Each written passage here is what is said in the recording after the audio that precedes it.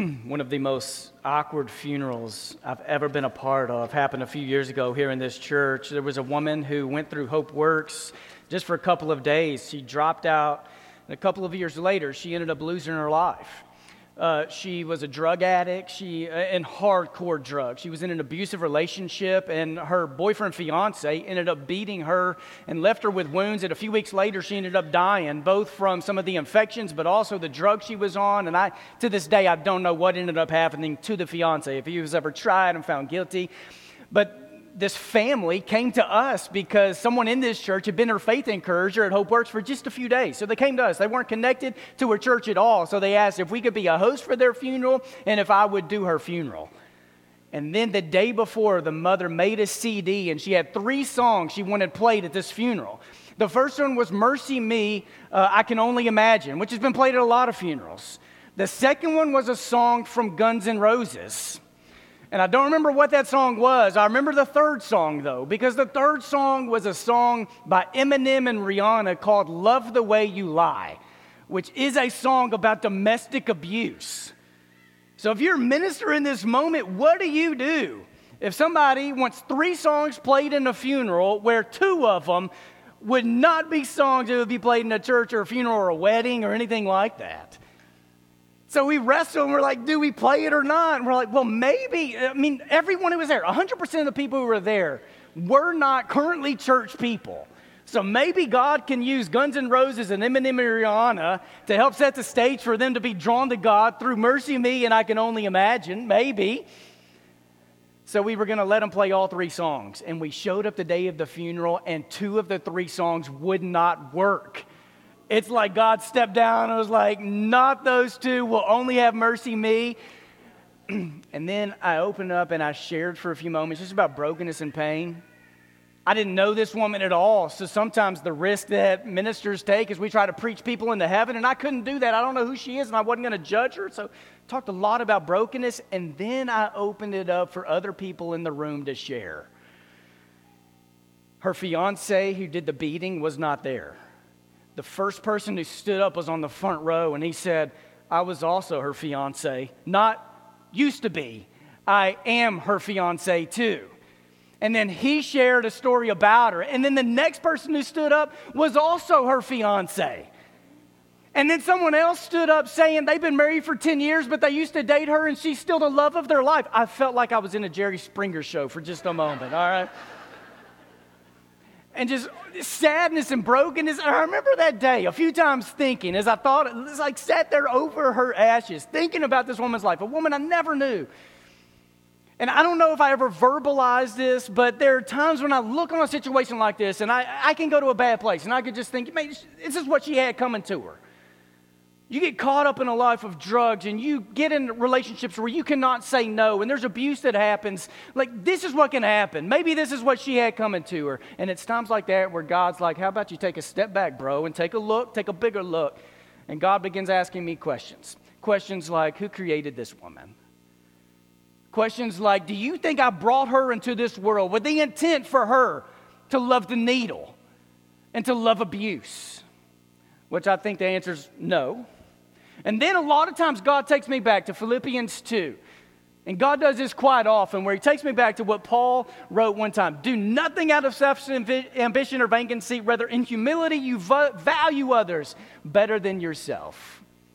And there are times I read it, I'm like, yeah, God, but you know I'm better than so-and-so, right? And God's like, no. Like, you take a step of humility, where you value others above yourselves, not looking to your own interests, but each of you to the interests of others. In your relationships with another, have the same mindset that is in Christ Jesus. So this morning I want to take you back to the very beginning of Scripture, things I've taught before, reminders I need every single day, and I'm not exaggerating. Every day I need these reminders. I live from a better place. When it comes to people and brokenness and abuse, I live from a better place when I'm reminded of these things that come in the very beginning of Scripture. In Genesis 1, verse 1 and 2, it goes like this. In the beginning, God created the heavens and the earth, and now the earth was, and I don't know what your version has right here, the earth was formless and empty. Darkness was over the surface of the deep, and the Spirit of God was hovering over the waters. Now, this phrase there, formless and empty, or whatever your version has, in the Hebrew, it's the phrase tohu wobahu. write it down, go say it a few times a day. It sounds really fun. But Hebrew scholars, like the lances of the world, have a lot of different ways to think about this word. Some it's formless or void or chaos or barren or inhabited.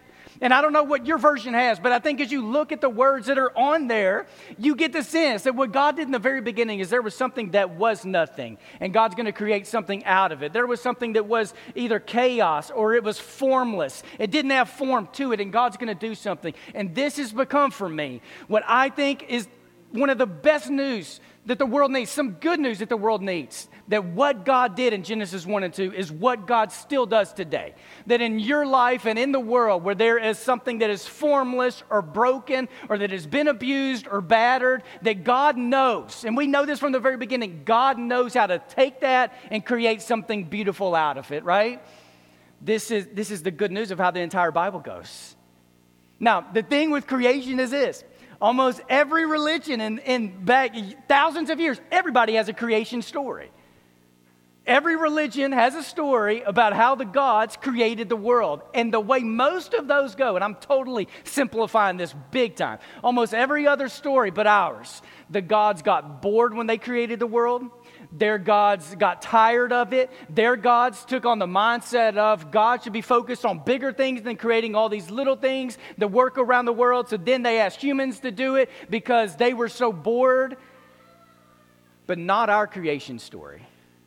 Our creation story is a God who didn't get bored with creation. In fact, when God is creating, God thinks what is created is very good. And then it comes to the time when God creates human beings. And this is what I need every day.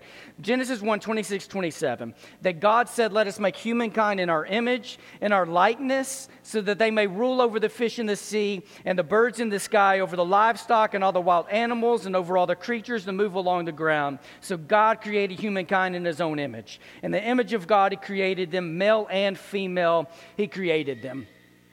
In the image of God, the Imago Dei, that God, there was something about God that he placed on human beings. Something about human beings that reflects the nature of God. Now, to be an image means it's like a statue. It is something that you can see that is pointing to something that cannot be seen. John Mark Connor, in one of his books, when he's talking about creation, says that in this, God is showing the world what God is like. So I live at my best when whoever is in front of me, I see them as someone who is created by God, created in the image of God.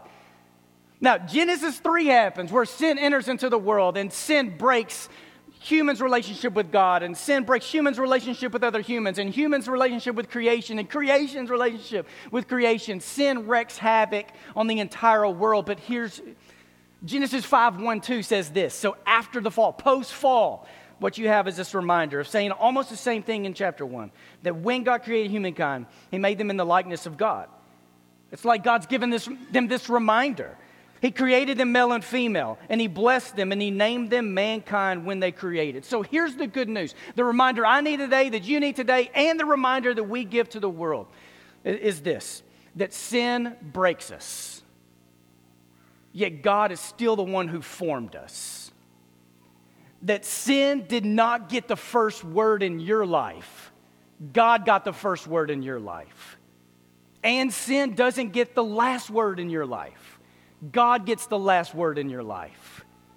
And you are not defined by the biggest mistake in your life or by what someone else has done to you, a sin they committed upon you in your life. God gets to define life. And this is how the church comes together to remind each other of this truth. Now, a few things I just want to remind you of. A few slides I've already shown in the last few weeks, and just want to lay the foundation with these again. And here's a slide I showed you a few weeks ago in our first series back in January, but it's this, that God values people. It's hard to value people, yet if God values people, maybe we should work hard at valuing people too. I tweeted this and got a big response of people. This is a major challenge for a lot of people because you know it's true. It's hard to value a lot of people. And valuing people does not mean that you're just accepting everything that comes with that person. Valuing someone means that we see whoever it is in front of us as someone who's been created by God, who wants to be redeemed and saved by God, worthy of the love of God, worthy of the blood of Jesus. We're in a series right now called Taboo. It's a 4-week series. And so today I'm going to talk about sexual abuse and the Me Too movement and Church Too movement. Next week, I'm going to talk about mental health, mental illness, and suicide. In a few weeks, I'm going to come back and I'm going to talk about immigration. And my purpose in these sermons is not that I feel the calling of God telling me to tell you exactly how to think about all of these issues. It's to be used as a person of God to help equip the church with a biblical foundation to engage the world. So last week I showed you a slide at the very end of my sermon, and it was this, that we are at our best when we are clinging and pressing into God while paying just enough attention to the world to know how to navigate kingdom life.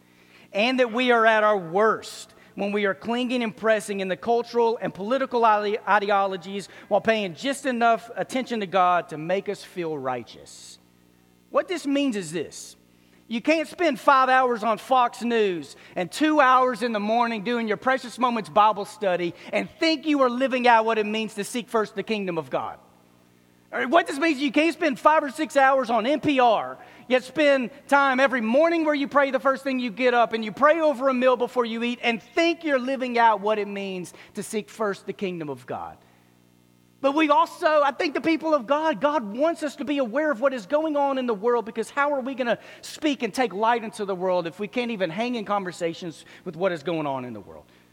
John Maxwell places these 3 questions in front of people, and I showed you this last week. 3 questions people ask before they follow, and I think this is so relevant for the topic we are discussing today. The 3 questions people ask before they follow is this: do they like me? Can they help me? And can I trust them? And I hope that as a church we're living into life in a kind of way where people will respond to these with yeses. I also talked to you last week as a preacher. A lot of times the questions I wrestle with is like, what does the church need? How is God calling me to help equip the church and fill the church with knowledge and passion of what it means to be God's people? But sometimes I think the question God is asking is, what does the world need from the church? It's not just what does the church need for each other. It's what does the world need from us? What kind of people does the world need us to be? And last week I placed in front of you at the very end of this sermon that this series is hopefully a call to healing for many of you, a call to repentance, a call to focus on the main things, and a call to loving and valuing people. Because as this next slide will show, I think a lot of us have a statement like this, that we value people as long as, and you just fill in the blank.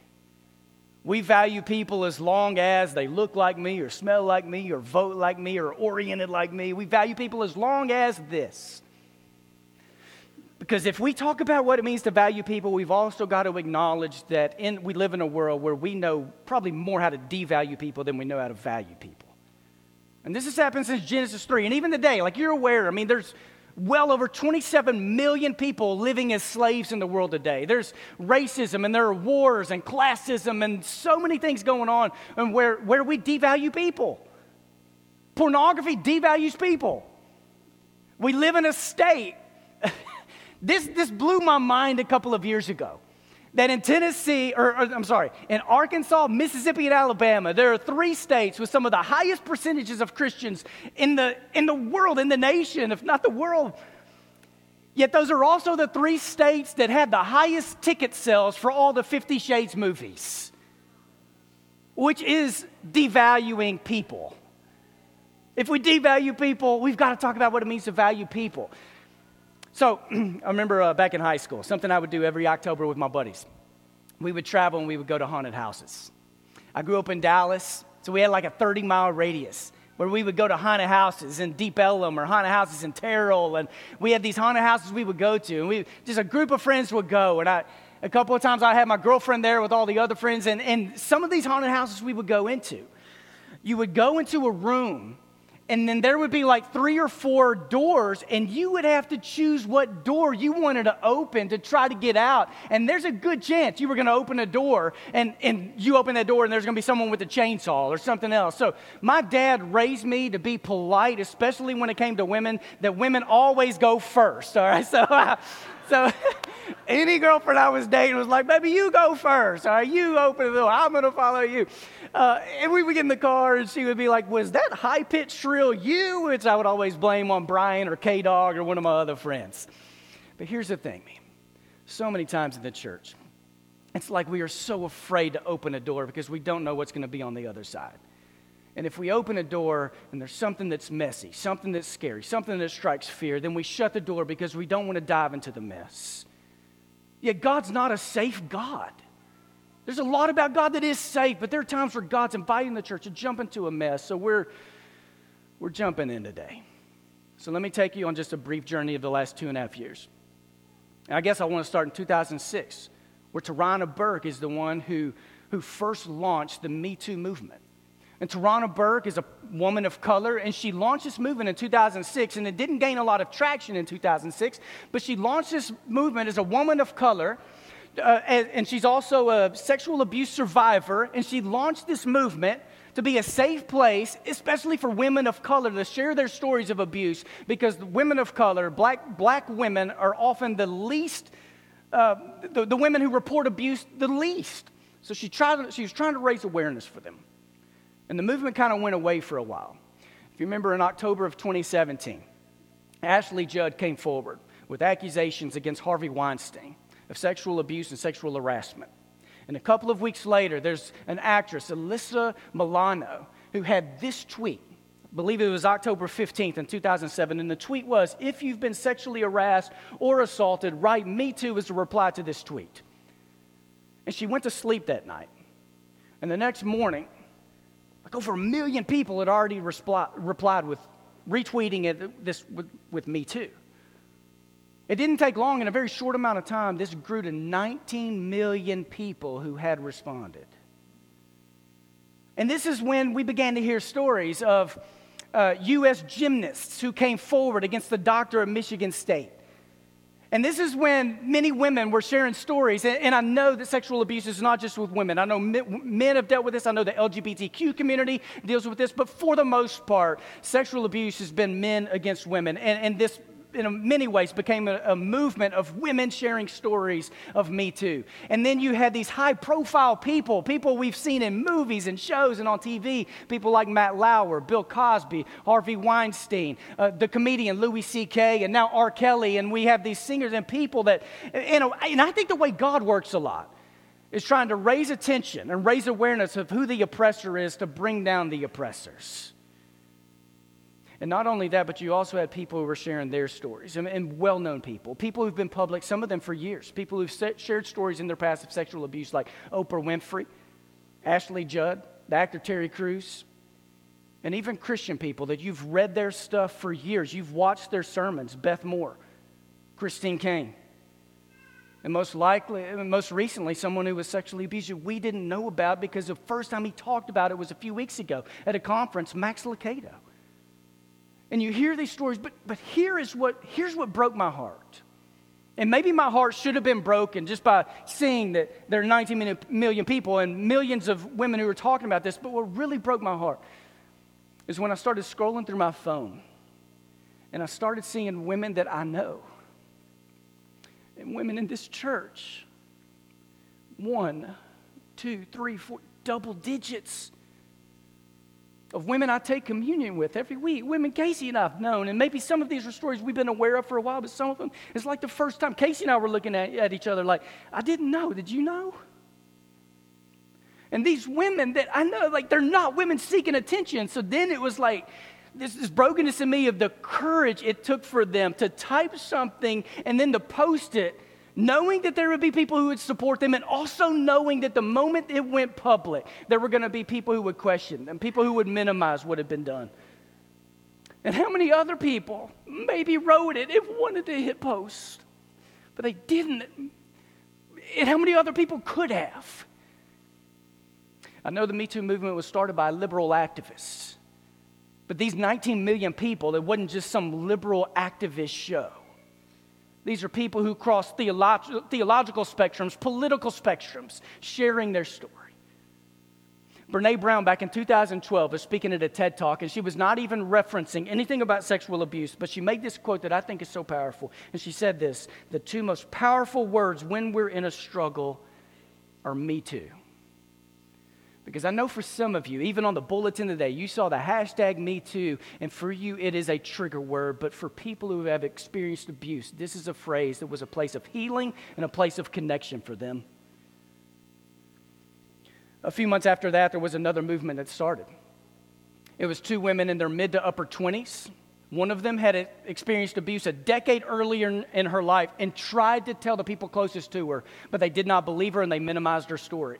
10 years went by, and then her and her friend were sitting there that night, and they put out a tweet, and the tweet was this. And it was a quote of Luke chapter 8, verse 17. For all that is secret will eventually be brought into the open, and everything that is concealed will be brought to light and made known to all. Luke 8:17, hashtag church too. Because their abuse happened with people of faith. And the next day they woke up and this tweet had gone viral. And then people started sharing their church too stories, which makes us, raises awareness for us to know these aren't just stories that happen with people who are out there. But one of the things the enemy loves to do is to take people of faith to cause deep harm to other people of faith with the hope that the enemy can damage people's faith. And then there was another movement that began. And this one was probably the most educational for me. Because it wasn't a hashtag me too or hashtag church too, though those made me lean in to really hear what was going on. The next one was this, why I didn't report. And this is the one that was most educational for me and helpful for me. Because this was a response to people in a lot of different levels throughout our culture, who some of them were questioning out of sincerity and some of them were questioning in an accusatory way. Of how could those experience abuse and then wait 20 or 30 years to share their story? How can they not tell anyone? So then this hashtag started for people who have experienced abuse to share why they didn't report what happened to them. And this was helpful for me because there are people who have experienced trauma. And within 24 or 48 hours, they have reported it and they have shared. And there are people who have experienced trauma and years go by and they tell no one. My dad did not experience sexual abuse in his childhood, but he was raised by an alcoholic father, and there was a lot of trauma in his home. There was verbal abuse, emotional abuse, and occasionally forms of physical abuse. And my dad suppressed it because he was the one who held the entire family together. He suppressed it until my dad was in his mid-40s. When my mom finally convinced him to go to counseling to talk about some of the trauma that had happened earlier in his childhood, 25 to 30 years had gone by where my dad didn't talk about this with anyone. And then it just opened up this trauma because this is what trauma does. People respond to trauma differently. One person said this when it comes to sexual abuse, it's really the only crime where people doubt the victim immediately.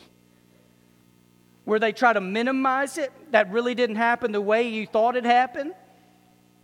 And the way trauma works are three responses. With trauma, there's often fight, or there's flight, or there is freeze. Something happens and you're ready to fight and go after it, or you're running from it, trying to suppress it, or you're free. You just don't know. You don't know what to do.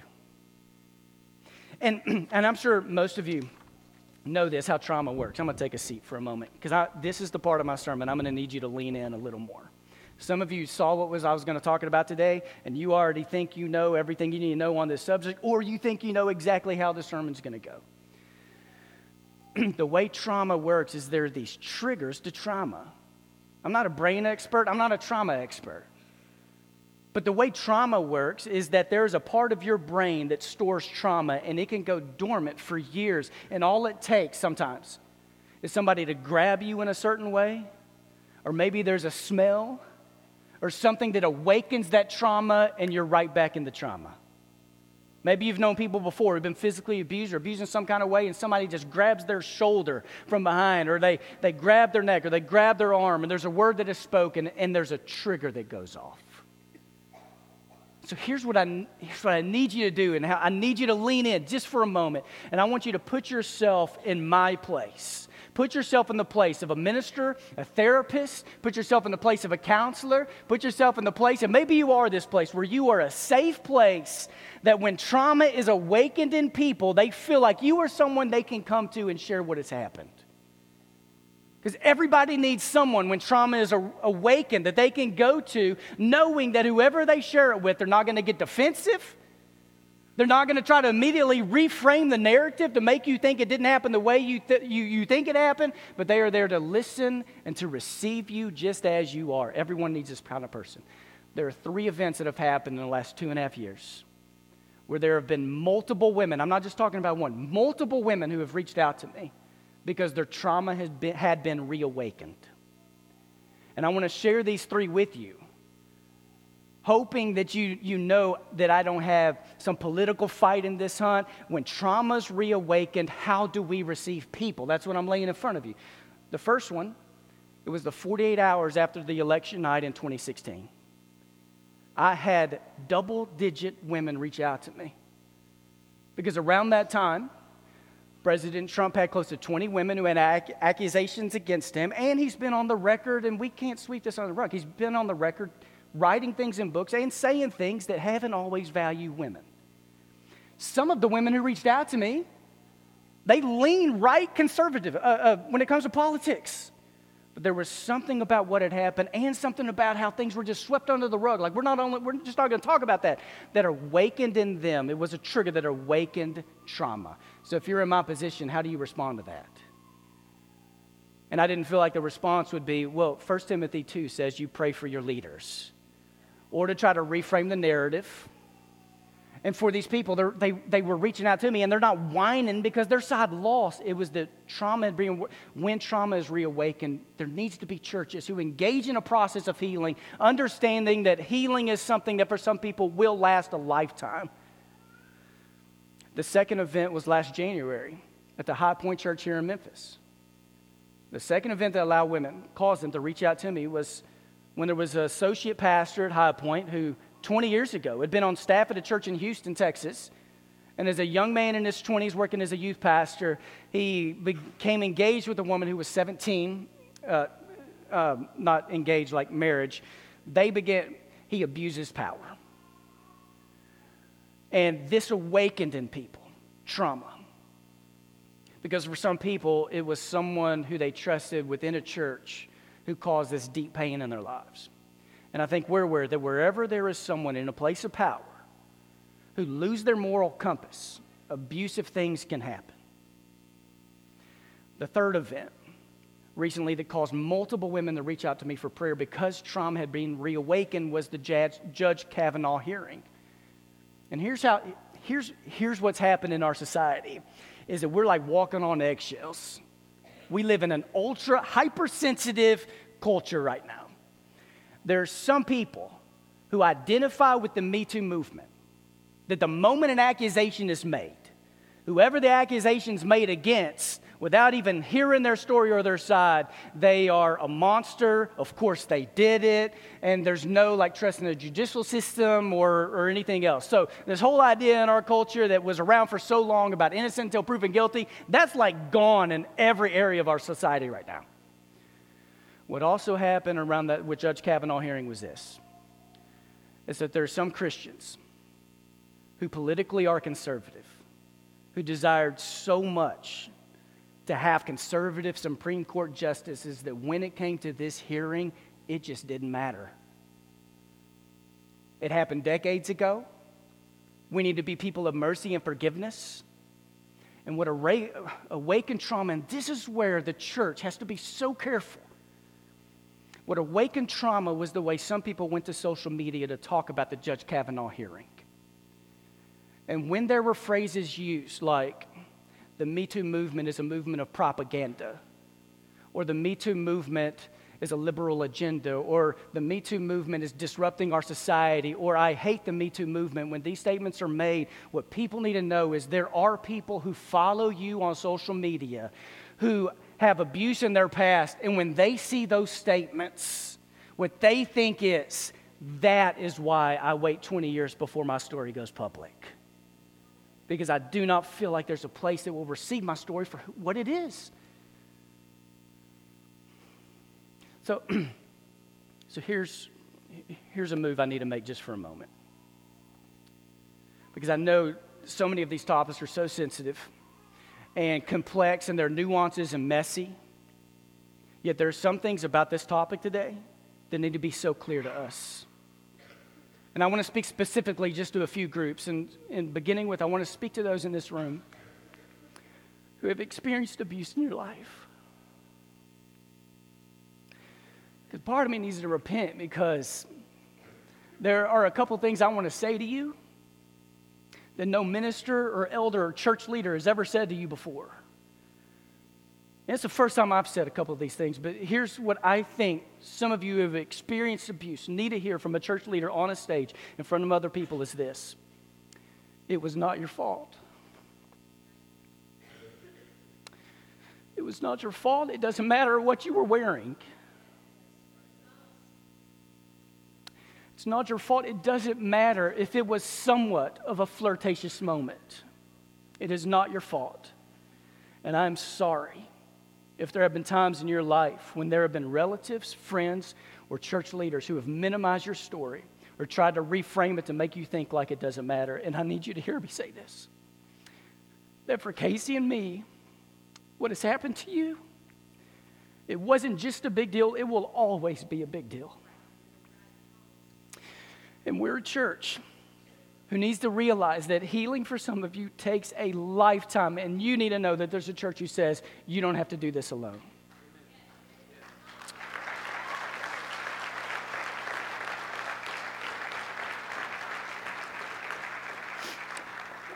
I need to say this to the men in the church, because here's the thing, man. We think of the Me Too movement, and a lot of people think this is a women's movement, and this is about women coming together. But here's the truth, and I believe this to the core. One of the greatest misconceptions and lies is that this issue is a women's issue. That until there are more men who stand up and say enough is enough, until there are more men, specifically Christian men, who will stand up and condemn and rebuke, not just be silent about it, but condemn and rebuke inappropriate behavior, inappropriate jokes, until there are enough men, Christian men, who will stand up and say, this whole thing about boys being boys may work jumping off cliffs and playing around, doing daring things in backyards, but it does not work when it comes to how we value people and how we treat women. Until enough men stand up and say enough is enough with locker room talk, because whatever comes out of a mouth in locker rooms is a reflection of something that's either already grown in the heart or is growing in the heart of the person standing in the locker room. So until enough men, Christian men, stand up and invest in the younger men, trying to teach them and model for them, and they get to hear you articulate what it means to value people, especially value women, this cycle of abuse will continue to just cycle and repeat itself over and over again. And as I speak to the men in the room, I want to hear the women. I need the women to know, raise your moral bar, because you need a man who will not only stand with you, but that you know he is a man who will stand up for you and for other women, even when it's hard. I need to speak a word. This is the hardest word for me to think about how to speak. But for those in this room who have been the abusers, if there are 19 million women who went public on Me Too, there's also a lot of people doing the abusing. And for those in the room, some of you may have acted upon something that was acted on you earlier in life. Some of you have maybe experiencing deep remorse and guilt for what you have done. Some of you may be thinking that what you did really wasn't that big of a deal, but every single day there are things that happen in the world where one person thinks what they did was not a big deal, but the person it was done to ruins them or destroys them for months or years. Boys being boys isn't good enough in the church anymore. If you're baptized, stop saying it. If you have done the abuse, we serve a big God who offers forgiveness and grace and mercy to all people.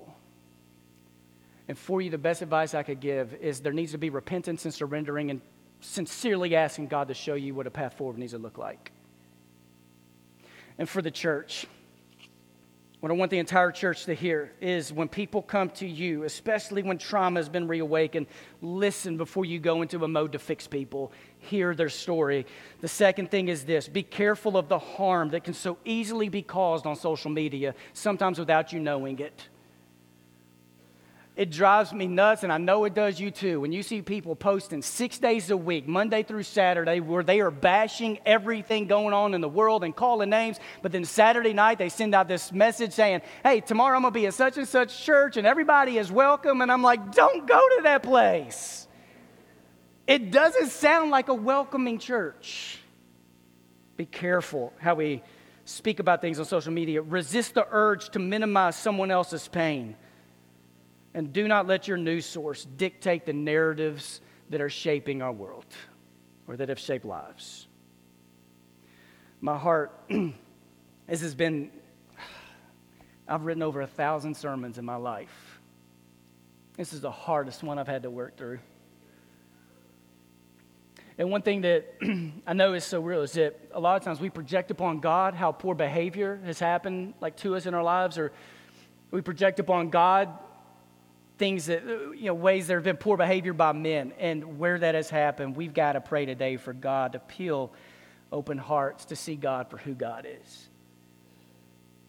I want to ask for the elders and or prayer leaders, if you will, just go around the room to receive people for prayer. And I don't know what's going to happen in this moment. And some of you have experienced trauma, and you haven't felt like church has been a safe place for you. And this may not be the time for you to go to someone in need of prayer. But I want you to know that for Casey and me, and I think I can speak for the leaders of this church, we are here to receive you just as you are, to hear you for all you have. I need to quit talking. I need to talk to God. So let's pray.